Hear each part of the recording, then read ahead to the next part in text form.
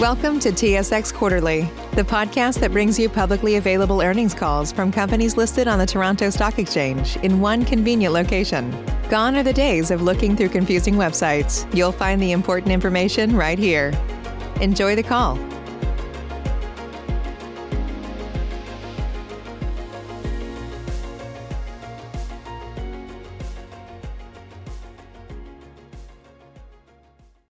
Good morning and welcome to the WPT Industrial REIT's first quarter 2021 conference call. All participants will be in a listen-only mode. Should you need assistance, please signal a conference specialist by pressing star, then 0. After today's presentation, there will be an opportunity to ask questions. To ask a question, you may press star, then 1 on a touch-tone phone. To withdraw your question, please press star, then 2. Please note, this event is being recorded. Before we begin, let me remind everyone that during this conference call, management may make statements containing forward-looking information. This forward-looking information is based on a number of assumptions and is subject to a number of known and unknown risks and uncertainties that could cause actual results to differ materially from those disclosed or implied. We direct you to the company's earnings release, MD&A, and other security filings for additional information about these assumptions, risks, and uncertainties. I would now like to turn the meeting over to Mr. Scott Frederickson, Chief Executive Officer. Please go ahead. Thank you, Betsy. Good morning and thank you for joining us. With me today are Matt Cimino, the REIT COO, and Judd Gillitz, the REIT CFO.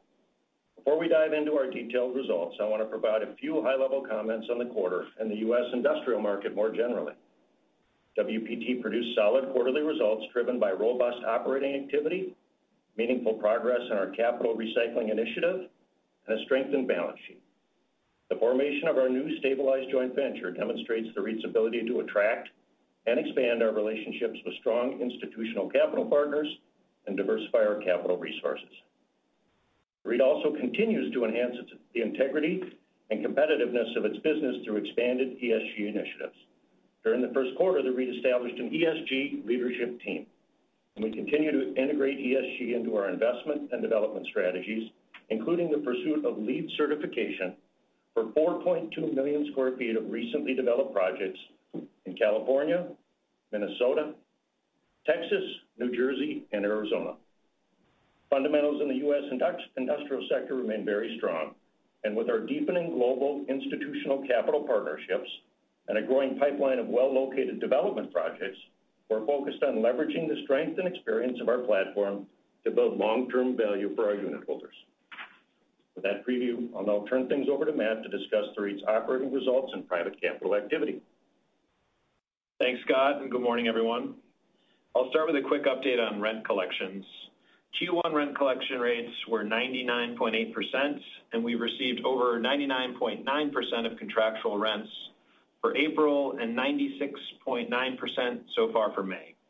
These collection rates are consistent with last quarter, and overall, our collection rates have remained virtually unchanged versus pre-pandemic levels, consistently exceeding 99%. Occupancy as of quarter end was 97.6%, with a portfolio weighted average remaining lease term of 4.1 years. Including recent leasing activity, leased occupancy has increased to 99.1% as of today. And on the leasing front, the REIT had 67,000 square feet of new leases and 553,000 square feet of lease renewals commenced in the first quarter. Lease renewals commencing in the quarter had weighted average cash and straight-line rent releasing spreads of 7.1% and 14.7%, respectively. We also signed 994,000 square feet of lease renewals in the first quarter, with weighted average cash and straight-line rent releasing spreads of 5.3% and 11.4%, respectively.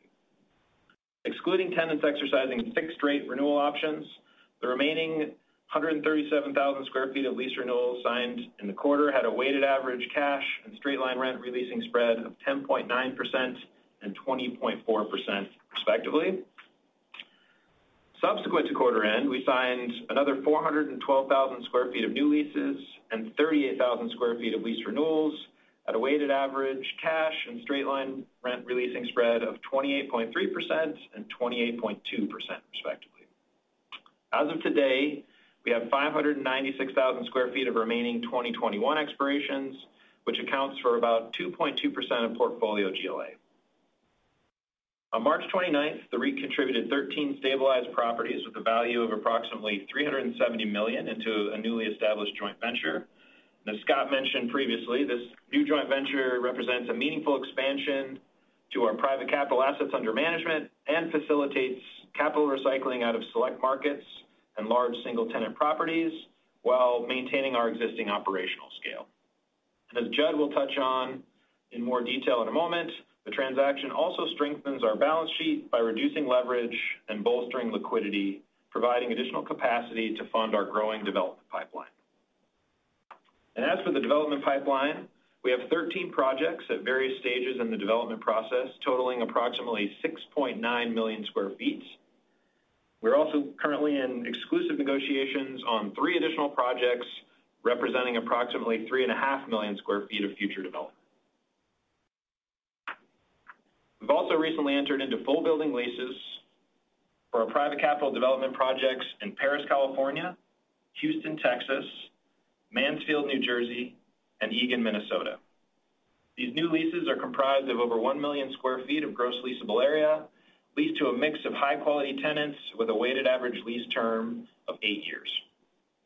I'll now turn things over to Judd to provide more details on our financial results and capital recycling initiatives. Thanks, Matt, and good morning, everyone. Before I begin, let me remind everyone that all figures discussed today are stated in U.S. dollars. Total investment property revenue for the quarter increased 46% year over year, primarily due to acquisitions with additional contributions from increases in base rent. The REIT also earned management fee revenue of approximately $8.5 million in the quarter, as we realized gross promote fees of $8 million. Same properties NOI growth was up 2.5% for the quarter, driven mainly by favorable releasing spreads and contractual rent increases, along with a 0.8% increase in same property occupancy. G&A expenses for the quarter, excluding fair value adjustments and promote expense, were approximately $3.8 million. FFO per unit was 29.8 cents, up 62% compared to the same period in 2020. AFFO per unit was 25.6 cents, up 87% over the same period last year. Both FFO and AFFO per unit were mainly impacted by 2020 acquisitions, increases in base rent and fee revenue, and offset by a slight increase in G&A. At March 31st, our balance sheet and liquidity position remained strong, with cash on hand of $23 million and remaining availability on the credit facility of approximately $149 million. Since year-end, our debt-to-asset ratio decreased 400 basis points to 43.1%, 45.1% including our proportionate share of debt from our equity accounted for joint ventures. As a result of the $370 million stabilized joint venture, the REIT generated approximately $255 million in net proceeds, which was used to delever the balance sheet upon closing. We paid down $61 million in mortgages and $190 million on the revolving facility. The REIT has no mortgages maturing in 2021 and only one $24 million mortgage maturing in 2022. Moving into the back half of the year, the REIT will continue to focus on capital recycling to further strengthen our balance sheet and create additional flexibility to allocate capital to higher return investment opportunities. To that end, we expect to close on an additional disposition prior to the end of the second quarter with expected proceeds of approximately $23 million. With that, I'll now turn things back to Scott to wrap up. Thanks, Judd. With our growing pipeline of opportunities and the rapidly accelerating fundamentals in the U.S. industrial market, we remain optimistic about the long-term success and outlook for our business. Thanks for your time and attention this morning. We'd now be pleased to answer any questions you may have. We will now begin the question and answer session. To ask a question, you may press star, then 1 on your touch-tone phone. If you are using a speakerphone, please pick up your handset before pressing the keys. If at any time your question has been addressed and you would like to withdraw your question, please press star, then 2. At this time, we will pause momentarily to assemble our roster. The first question comes from Lauren Kalmar with TD Securities. Please go ahead. Thanks. Good morning, everyone. Just firstly on the developments on the new leases you guys were able to close in the quarter. Could you guys give a little color maybe on rental rates and sort of where they were in relation to pro forma rents? Sure. I'd say generally they exceeded pro forma rents. And keep in mind on those 4 leases we signed, not all those buildings are even complete yet. The only one that's really 100% complete today is the Paris, California asset, and we've had that in lease up for a while now. But although it took a little longer than we anticipated originally to lease that building, we ended up being hit by a pitch of rapidly rising rates in that market, so we did quite a bit better on rent there. The Jordan Ranch and the Egan facilities, we also exceeded where we expected to be on a pro forma basis, but keep in mind those assets aren't going to be fully complete until Q3. And then the Mansfield asset, that won't even be done until Q1 of 2022, but I think it's a testament to that market that we were able to lease that before we even started vertical construction there. But in all cases, to answer your question, Lauren, we exceeded pro forma rent. Okay, that's good to hear. And maybe just sticking with the theme here. So with the Paris asset now leased and stabilized, do you guys expect to bring that in sort of the next couple quarters? And maybe just add on to that with the other 2 being completed in Q3, should we expect those sort of in the towards the end of the year to be vended in? Yeah. Hey, Lauren, I think the first part of that conversation for us really is to have the partner or partners affirmatively decide to exit. And we're not there yet really on any of those projects. So I think that becomes the first conversation. And then the second one will become, whether we, if the REIT want to bring in an incremental investment in those properties, some of which we already have a co-investment in. So it's early, I think, to affirmatively signal when and if those will come in, but certainly it's on strategy for us to bring in incremental interest in those assets or outright interest in those assets if our partners are willing and interested in exiting. And just following up, would that be something that the IMCO Core JV would be interested in? That's exactly right. Yeah, okay. Really, starting back from 2018, the strategies remain relatively consistent. I think we expect to have partners in 2 phases of these projects. The first phase being the development phase, and then we expect to have 1 or more partners sticking around for a longer term hold. The core joint venture or the stabilized joint venture is really just an acceleration of that second phase of JV partnerships. Okay, and then just one last quick one from me.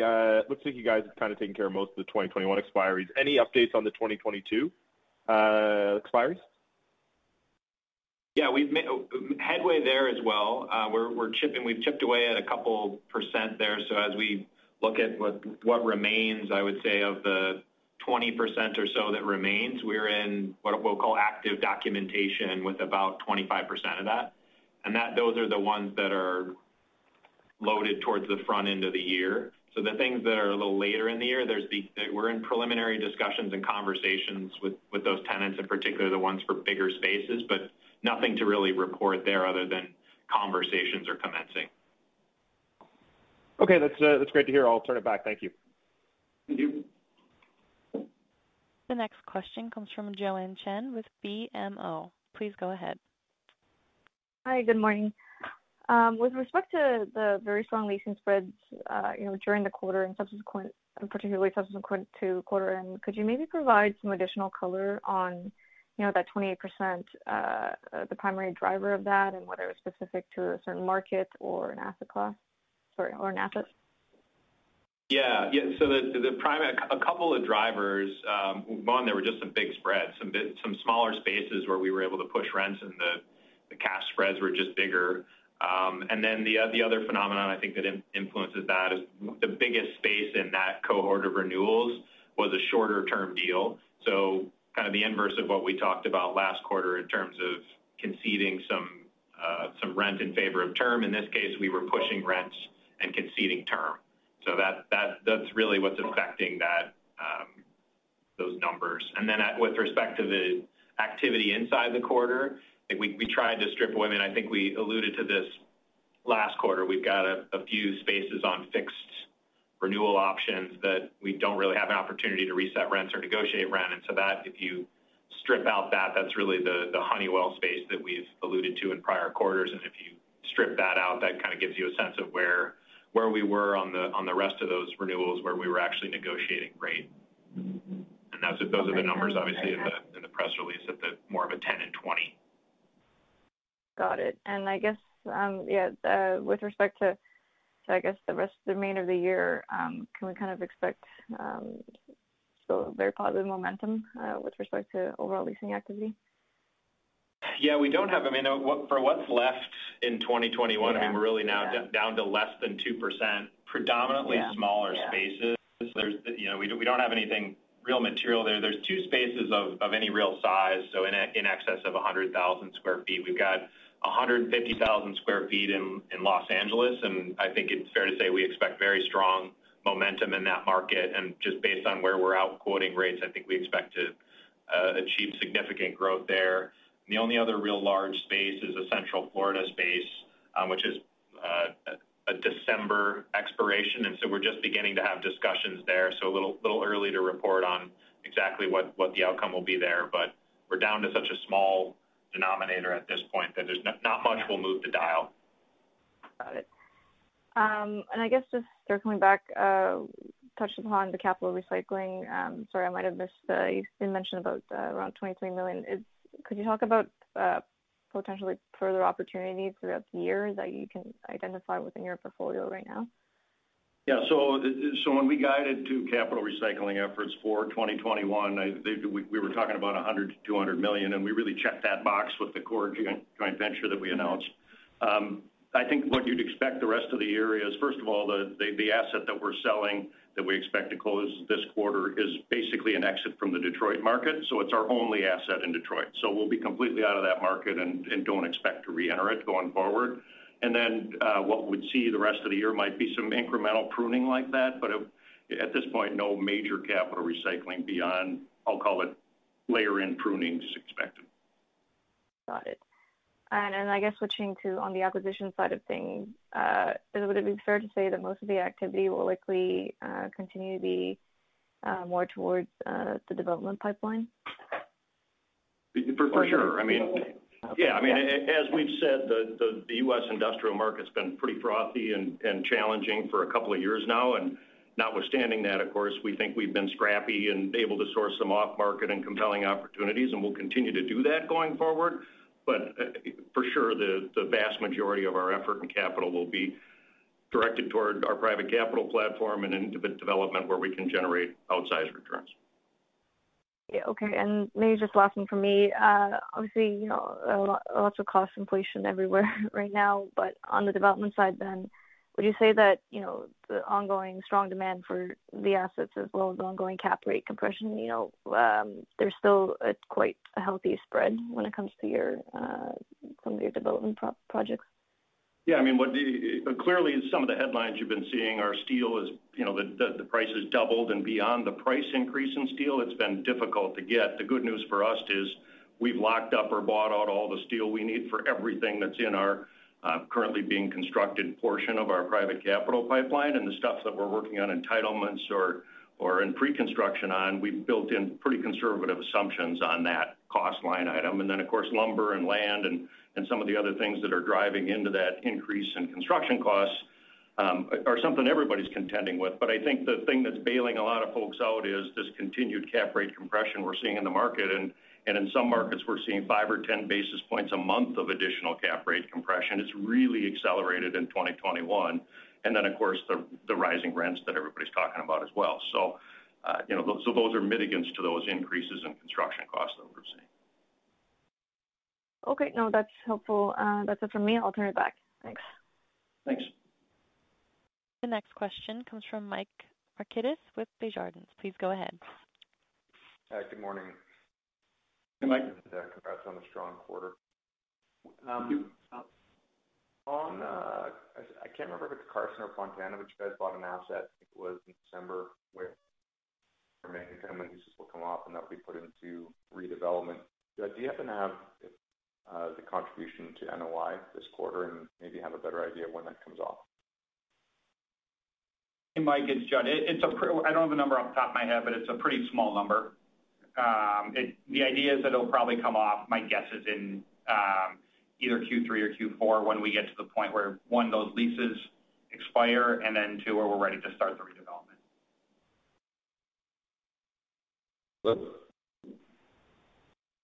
Sorry, you guys went dark on me. I don't know if the call, technical call. I can hear you. Can you hear us now?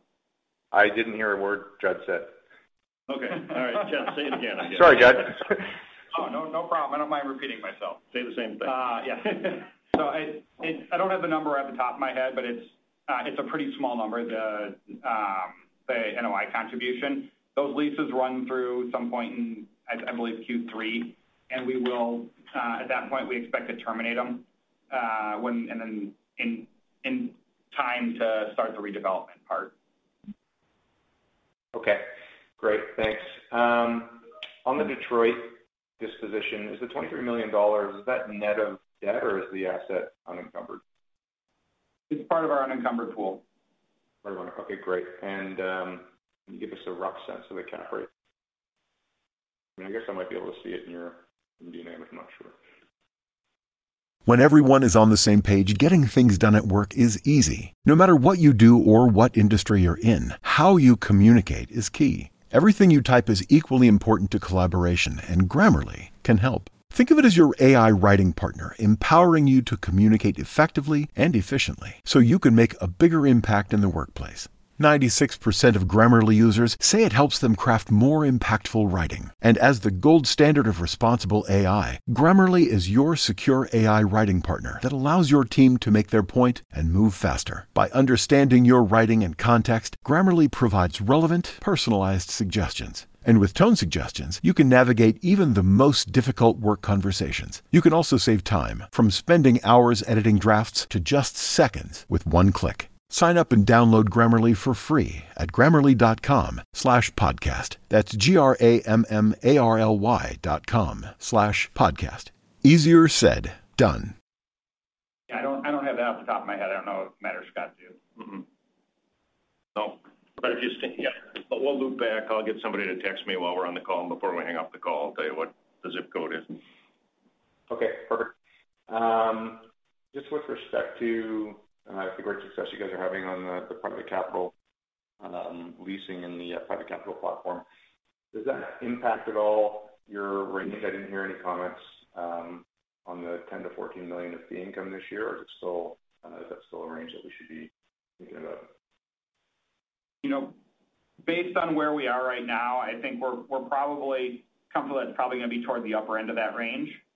But we'll probably have more better updates next quarter after we have some idea on how things progress for the next sort of 90 days.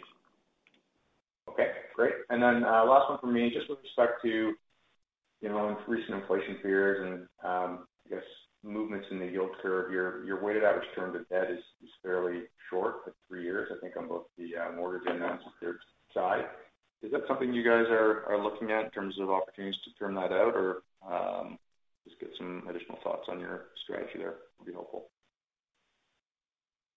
I was reading the cap rate answer, yeah. Mike, and so sorry, you're going to have to repeat that question. But I was reminded by our dispositions person that we are not going to disclose cap rate on that. We've agreed between buyer and seller to not publicly disclose that, and so I'm going to have to dodge you on that one. And if I could get you to re-ask the last question, I'd appreciate it. Yeah, no problem. So just your weighted average term on your debt, it's about 3 years, and just with the inflation fears and perhaps movements we've seen in the yield curve, is there any opportunity to term that out, or is that not something you're entertaining at this point? Well, so most of our debt at this point, like I said, we don't have anything that comes due in the next year. We've got one small mortgage that comes due the year in the second half of 2022. The first big term loan is June of 2023. That's already termed out. It's hedged out. We will continue to look at it. We evaluate the debt strategy on a very regular basis, seeing what we're seeing in the market. It's something we're paying attention to, but given the opportunities within our current debt portfolio, I don't know if there's not a lot we can do right now, given the way we've hedged everything and sort of locked things up for the next few years. Got it. Okay. That's good. The next question comes from Himanshu Gupta from Scotiabank. Please go ahead. Thank you and good morning. So just Morning. on the 2022 lease expiries, how much of them have fixed rate renewal option? I mean, I'm just trying to see what could be the overall upside potential on the renewals in 2022. Obviously, 2021 was a pretty solid year. Yeah. So there, you got, call it 6.5 million feet or so. I think we've got probably about 1 million feet of that would be on a fixed rate option structure. And when it's this early, it is a little hard to tell because it's often the case that someone wants to move outside the box of what's been established for a fixed rate option, where they want capital or they want a modified term, either longer or shorter. So oftentimes we'll break out of the box and not go the path of the fixed rate renewal, but I guess that maybe gives you a sense of what could potentially go down that path. And if it does, I think it does trend a little more towards like what you see on Honeywell, which looks more like an annual step than a market reset to something that's higher single digits or even low teens. It becomes more of a 2 or 3% type lift on that. The other thing I'd add in, Himanshu, is that on Honeywell, that was their last fixed rate renewal option. They have one more option to renew, but it's at market. So we won't have to contend with that there going forward. Got it. Thank you. Thank you for that. And then just turning to the development pipeline there, another 3.5 million square feet of development pipeline under negotiation. So just wondering how competitive is land acquisition these days, and any specific markets you're focusing on in terms of land acquisition? Yeah, so I'd say that the land acquisition market is competitive for sure. It's probably not as competitive as it is on the stabilized side because there aren't as many people that have development capabilities in their organization than there are people that have capital to deploy. But it's still a competitive market, and in that 3.5 million square foot, I'll call it pipeline beyond what we disclosed in our deck, it's almost exclusively coastal. Exclusive coastal. And then maybe the follow-up is, obviously you looking at coast to coast. So are you seeing a continued difference between like coastal land acquisition versus say, acquisition in Atlanta or Nashville markets, like non-coastal markets? Are you seeing a big difference there as well? I mean, I think I've said publicly before, we're at a point in the cycle and with people being massively underallocated toward industrial that in my career, I've never seen a tighter spread between A, B, and C quality assets. And it's probably the narrowest spread I've ever seen between coastal and non-coastal markets as well. And so, all of the major markets are competitive, but there's no question that the coastal markets are more competitive than the non-coastal markets. All right. Okay. That's helpful. And maybe the last question on the theme of, competitiveness in the industrial market. We looked at a recent M&A transaction, Equity Commonwealth announced acquisition of Monmouth. So any read-through on the pricing for that portfolio versus your portfolio? Well, I'm not going to comment on theirs other than to say that they've got a pretty high concentration to FedEx, much, much higher than we are. But look, I think it's a testament to the strength of the industrial market. When that deal started and the activist investor put up an offer that was roughly a 5 cap, I think most people thought that's where it would settle. And the idea that someone came in over the top of that and pushed that cap rate down meaningfully from there just shows you that there's a big demand for industrial and especially industrial in scale. And so that should just be a continuation on the thesis that just about everything in industrial is garnering a premium to today's market. Absolutely. Clearly, a lot of appetite for portfolio transactions and any, read through in terms of the portfolio premiums being out there. I mean, if you aggregate a size of portfolio, is it like 50 basis point, 100 basis point? Any sense on the portfolio premium? I mean, there's no question that there's a portfolio premium, and the better the portfolio and the more concentrated it is, I guess, to high barrier markets, the bigger the portfolio premium for sure. And as you know, IFRS doesn't allow companies to put a portfolio premium on their valuation when they value their individual assets. But but that exists in the market, and I think it's the interesting thing about real estate is that no two pieces of real estate are the same, right? You've got different tenancy and slightly different access and location and functionality, and so every portfolio is different, I'd say, but you're in the zip code of the portfolio premiums that I think we're all seeing. Got it. Thank you, guys. I'll turn it back. Thank you. The next question comes from Brad Sturgis with Raymond James. Please go ahead. Hi there. Good morning. Maybe just to follow up on Himanshu's questions there. Obviously, it could be more market specific, but how would you compare acquisition pricing on a price per foot versus replacement cost today, given the valuation increases you've been seeing of late to start the year? Yeah, I think that it's probably safe to say that if you put a market cap rate on a market rent, that in many cases and in many markets, you're going to end up over replacement cost, which is why a lot of the sophisticated U.S. players are favoring development today, because they'd rather build their way in and be in at replacement cost than pay a big premium to replacement cost. But of course, that varies based on where your in-place rents are. Interesting story on our Paris asset. And when we signed the lease there, and within weeks after that lease was signed, we had brokers in the market telling us that lease was already below market, and it didn't take very long to get to that point. And so you've got rapidly accelerating rates in a lot of the coastal markets. You've got, as we talked about earlier, rising construction costs. And so I guess it's a race to the top between, as rents rise and construction costs rise, they're marching in lockstep with each other. Okay. And maybe just to circle back on the leasing done in the private capital business, just from my understanding, on the promote fees, how does that revenue or the fee stream get recognized? Is that based on asset sale, or is that like occupancy stabilization? How do the mechanics work there? Yeah, it'll typically be based on a combination of those two things, actually. I mean, the trigger is really stabilization. So once you have occupancy, then it will begin the crystallization of those amounts. And then typically the actual payment of those fees is tied to some sort of a recapitalization or a sale, as you described. Okay, that's great. Thanks. I'll turn it back. You bet. The next question comes from Pammi Bir with RBC Capital Markets. Please go ahead. Thanks, and good morning.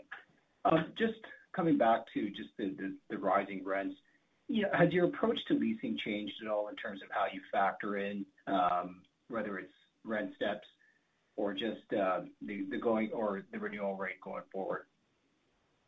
No, go ahead, Matt.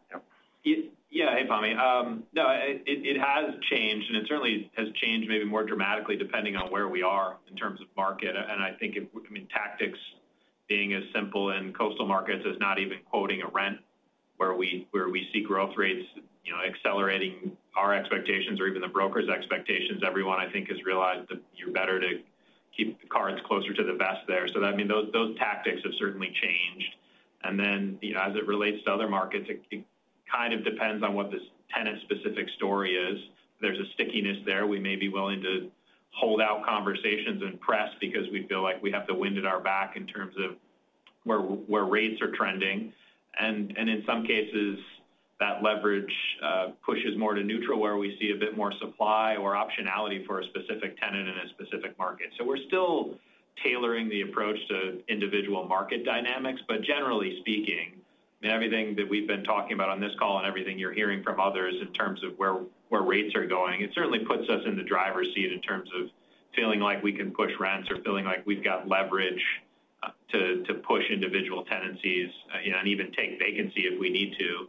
If a tenant can't get to where we think we should be, I think this, the difference in strategy for us certainly in this market has been, to be willing to take vacancy if we think we can get to a better place, on a net effective basis, considering downtime and all the re-tenanting costs that come with that. Got it. So it sounds like, where you do have the opportunity, you'll push for, I guess, more aggressive steps in the rents over the term, and where maybe there's potential softness, maybe just scale it back a bit. That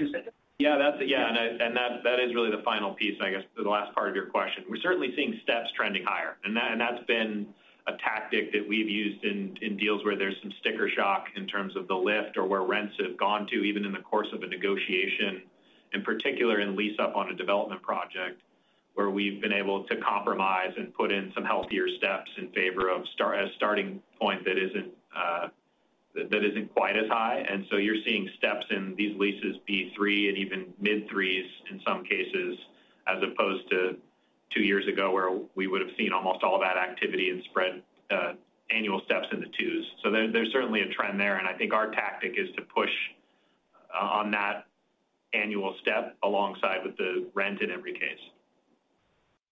Got it. And Matt, just going back to your comments on new supply, are there some markets out there, within the portfolio where you're maybe getting a little bit, where some of those pressures might be a little bit more than others?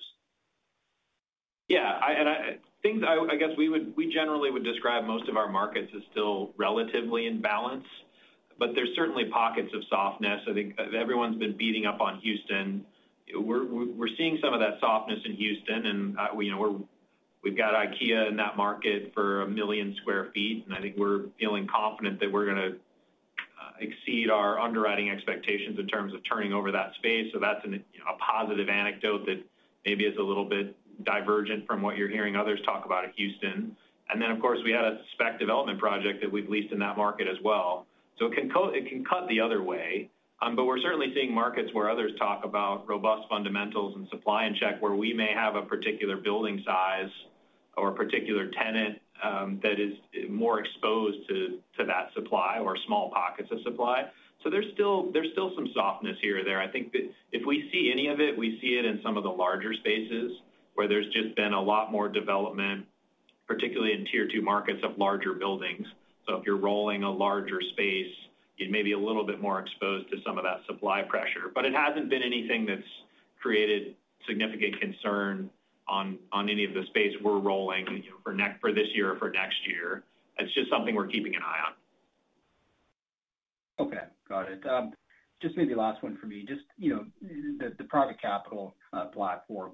Can you talk about maybe some of the conversations that you're having with other potential partners and the opportunities, to continue building out some new relationships there? Clearly, this is not new, but demand has obviously been insatiable in terms of the investment appetite. So I'm just curious, what I guess the growth in the platform could look like over the next few years.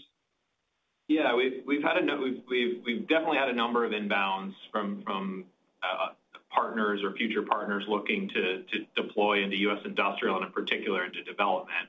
We've tried to keep things relatively simple, and we've probably made this comment in the past. I think our desire is to spend the maximum amount of time and attention on our business and a minimal amount of time on capital raising.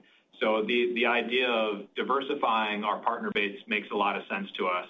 But I think the goal is really a simple one, which is we want to make sure we have a source of capital to fund everything we want to do. So if there's an investment opportunity, we want to make sure our capital sources are diversified enough to match fund any of the opportunities we see in our pipeline.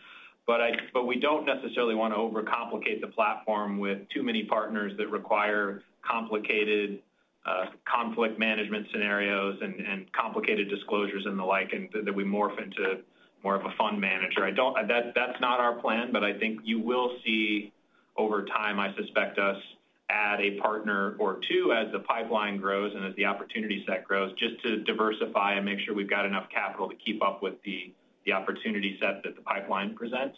But I don't expect it to be a dramatic change. It will be an incremental add of a partner here or there. But to get to the root of your question, I think all of that does mean we do intend to scale the business. And I think we see significant growth. And if you look back at what we've been able to accomplish over last year with the addition of a new partner, even really mid-year, there's been a dramatic impact on the pipeline and our ability to capitalize deals and lean in on some larger opportunities where the capital allocation for a larger land position or a bigger deal may be challenging for a single investor, but even with 2 investors and then certainly 3, you've just got potentially a larger appetite for some larger transactions, bigger land assemblages, things like that. So we're mindful of that, and I think we're trying to grow the partner base in lockstep with the opportunity set. Got it. Sorry, I lied. One more. Just on that point, are you seeing, you've had good success with Canadian partners. I'm just curious, is that where a lot of the inbounds are coming from? It's a mix. I think I don't think it's not unique to Canada or the U.S. In terms of the investor appetite for exposure to U.S. industrial and in particular higher return industrial development. There's a healthy wall of demand that's coming from, we're seeing European interest, Australian interest, Asia. I mean, it's not unique to North America. I mean, certainly we have capital relationships in our home market and in terms of the Canadian markets, but we're seeing inbounds and having discussions with groups that are much more diverse from a geographic standpoint. Thanks very much. I'll turn it back. Thank you. As a reminder, if you have a question, please press star then 1 to be joined into the queue. The next question comes from Matt Kornack with National Bank. Please go ahead. Hi, guys. Matt? Just with regards to the supply and underwriting assets, would you say that there is a spread being incorporated into the pricing in those markets where there is potentially more supply? And then also on supply, I mean, I know there are issues with infrastructure, employment, and a whole number of things. Like, are the nodes that you're in these cities where supply is being added? Like, can supply be added to those specific areas, or is it being added more on the periphery at this point? If I was going to generalize, I'd say that the tighter the market and the more barriers to entry in terms of entitlements and scarcity of land, the tighter the spread typically is on, over a stabilized cap rate, for example. And so if we were doing something, as we do things in Southern California and New Jersey and markets like that, we don't expect the same spread that we do on a market that is less land constrained and there's a lot less barriers to entry. But there's a lot less risk in some of those markets as well because to your question, the demand drivers are so strong. I mean, we got markets like, LA County where the vacancy rate is 1%. And so the lease up lift on once you build an asset and stabilize it is just not as great as it could be in some of those other markets. And so it's all about risk and return. But across the globe, as you've seen, I mean, we had a record year of absorption last year. In the fourth quarter, there was 116 million feet of absorption. And then in Q1, we had 100 million feet. So those are two of the best quarters in industrial history back to back in terms of absorption. And so although there is 300 plus million square feet of new supply slated for the coming year, the absorption's really been strong. And so the market continues to perform well, which is why we're successful in leasing a lot of our buildings that we're building on a speculative basis before the vertical construction even starts. Sure, no, that makes sense. And then, Judd, I feel like I ask this every quarter, but I'll probably continue to because it's important for our modeling. But if I had to run sort of G&A and other income excluding any promotes, what would be a good run rate for each of those? And then also with regards to free rent and straight line rent, if you could provide some color on a run rate there as well. Sure. So G&A, I think we're still pretty comfortable with what we've said previously. That we think, while there's a little bit of lumpiness in the first and fourth quarter where they're a little higher and Q2 and Q3 a little lower, it's 3.5 per quarter is probably a decent number, excluding the promote expense and the fair value adjustments that occur through our deferred comp plans. As it relates to sort of free rent, I think what we're seeing in our portfolio right now is, it's maybe as low as $150,000 in a quarter, and it may trend up to maybe $500,000 from what we're seeing right now. But a $300,000 number, 3 to 4, is probably a good number right now for what we're seeing in our portfolio that we've already sort of locked up and what we think the near term is on that regard. We haven't, on the fee piece, we haven't given a lot of additional guidance on that besides the sort of what the total looks like for the year. I think you can look at where we were this quarter, and there were some construction management fees, but not a lot. The core JV closed towards the end of the quarter, and so I think there will be some movement in the next couple of quarters there. It's not we continue to think that we'll be toward that, like I said, probably the top end of our overall range. And so you can kind of interpolate from that. If we were at $8 million, $8.5 million for the first quarter, that means we've got somewhere probably, at least a couple million over the next 3 quarters, and could be as much as 5 to 6. Okay. No, and so your comment there about the JV, so the $378,000 of asset management fees in Q1 would include a very small portion of what you'd potentially get on that from a JV standpoint, and would that fall into asset management fees in terms of the accounting? Yes, it will. Yeah. We had, I think, 2 days or 3 days for the quarter. So yeah, we'll have a full quarter in Q2. Okay, perfect. Thanks, guys. Appreciate it. Thanks, Matt. This concludes our question and answer session. I would like to turn the conference back over to Scott Frederickson for any closing remarks. Thanks, Betsy. And thanks again for everyone for tuning in and listening. We appreciate your interest in WPT Industrial REIT. And if you have any questions, feel free to call any of us at any time. Thanks again. The conference is now concluded. Thank you for attending today's presentation. You may now disconnect.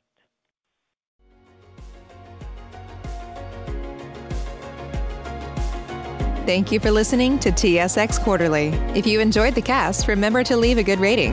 And remember, for any additional inquiries, please consult the company's investor relations section on their website.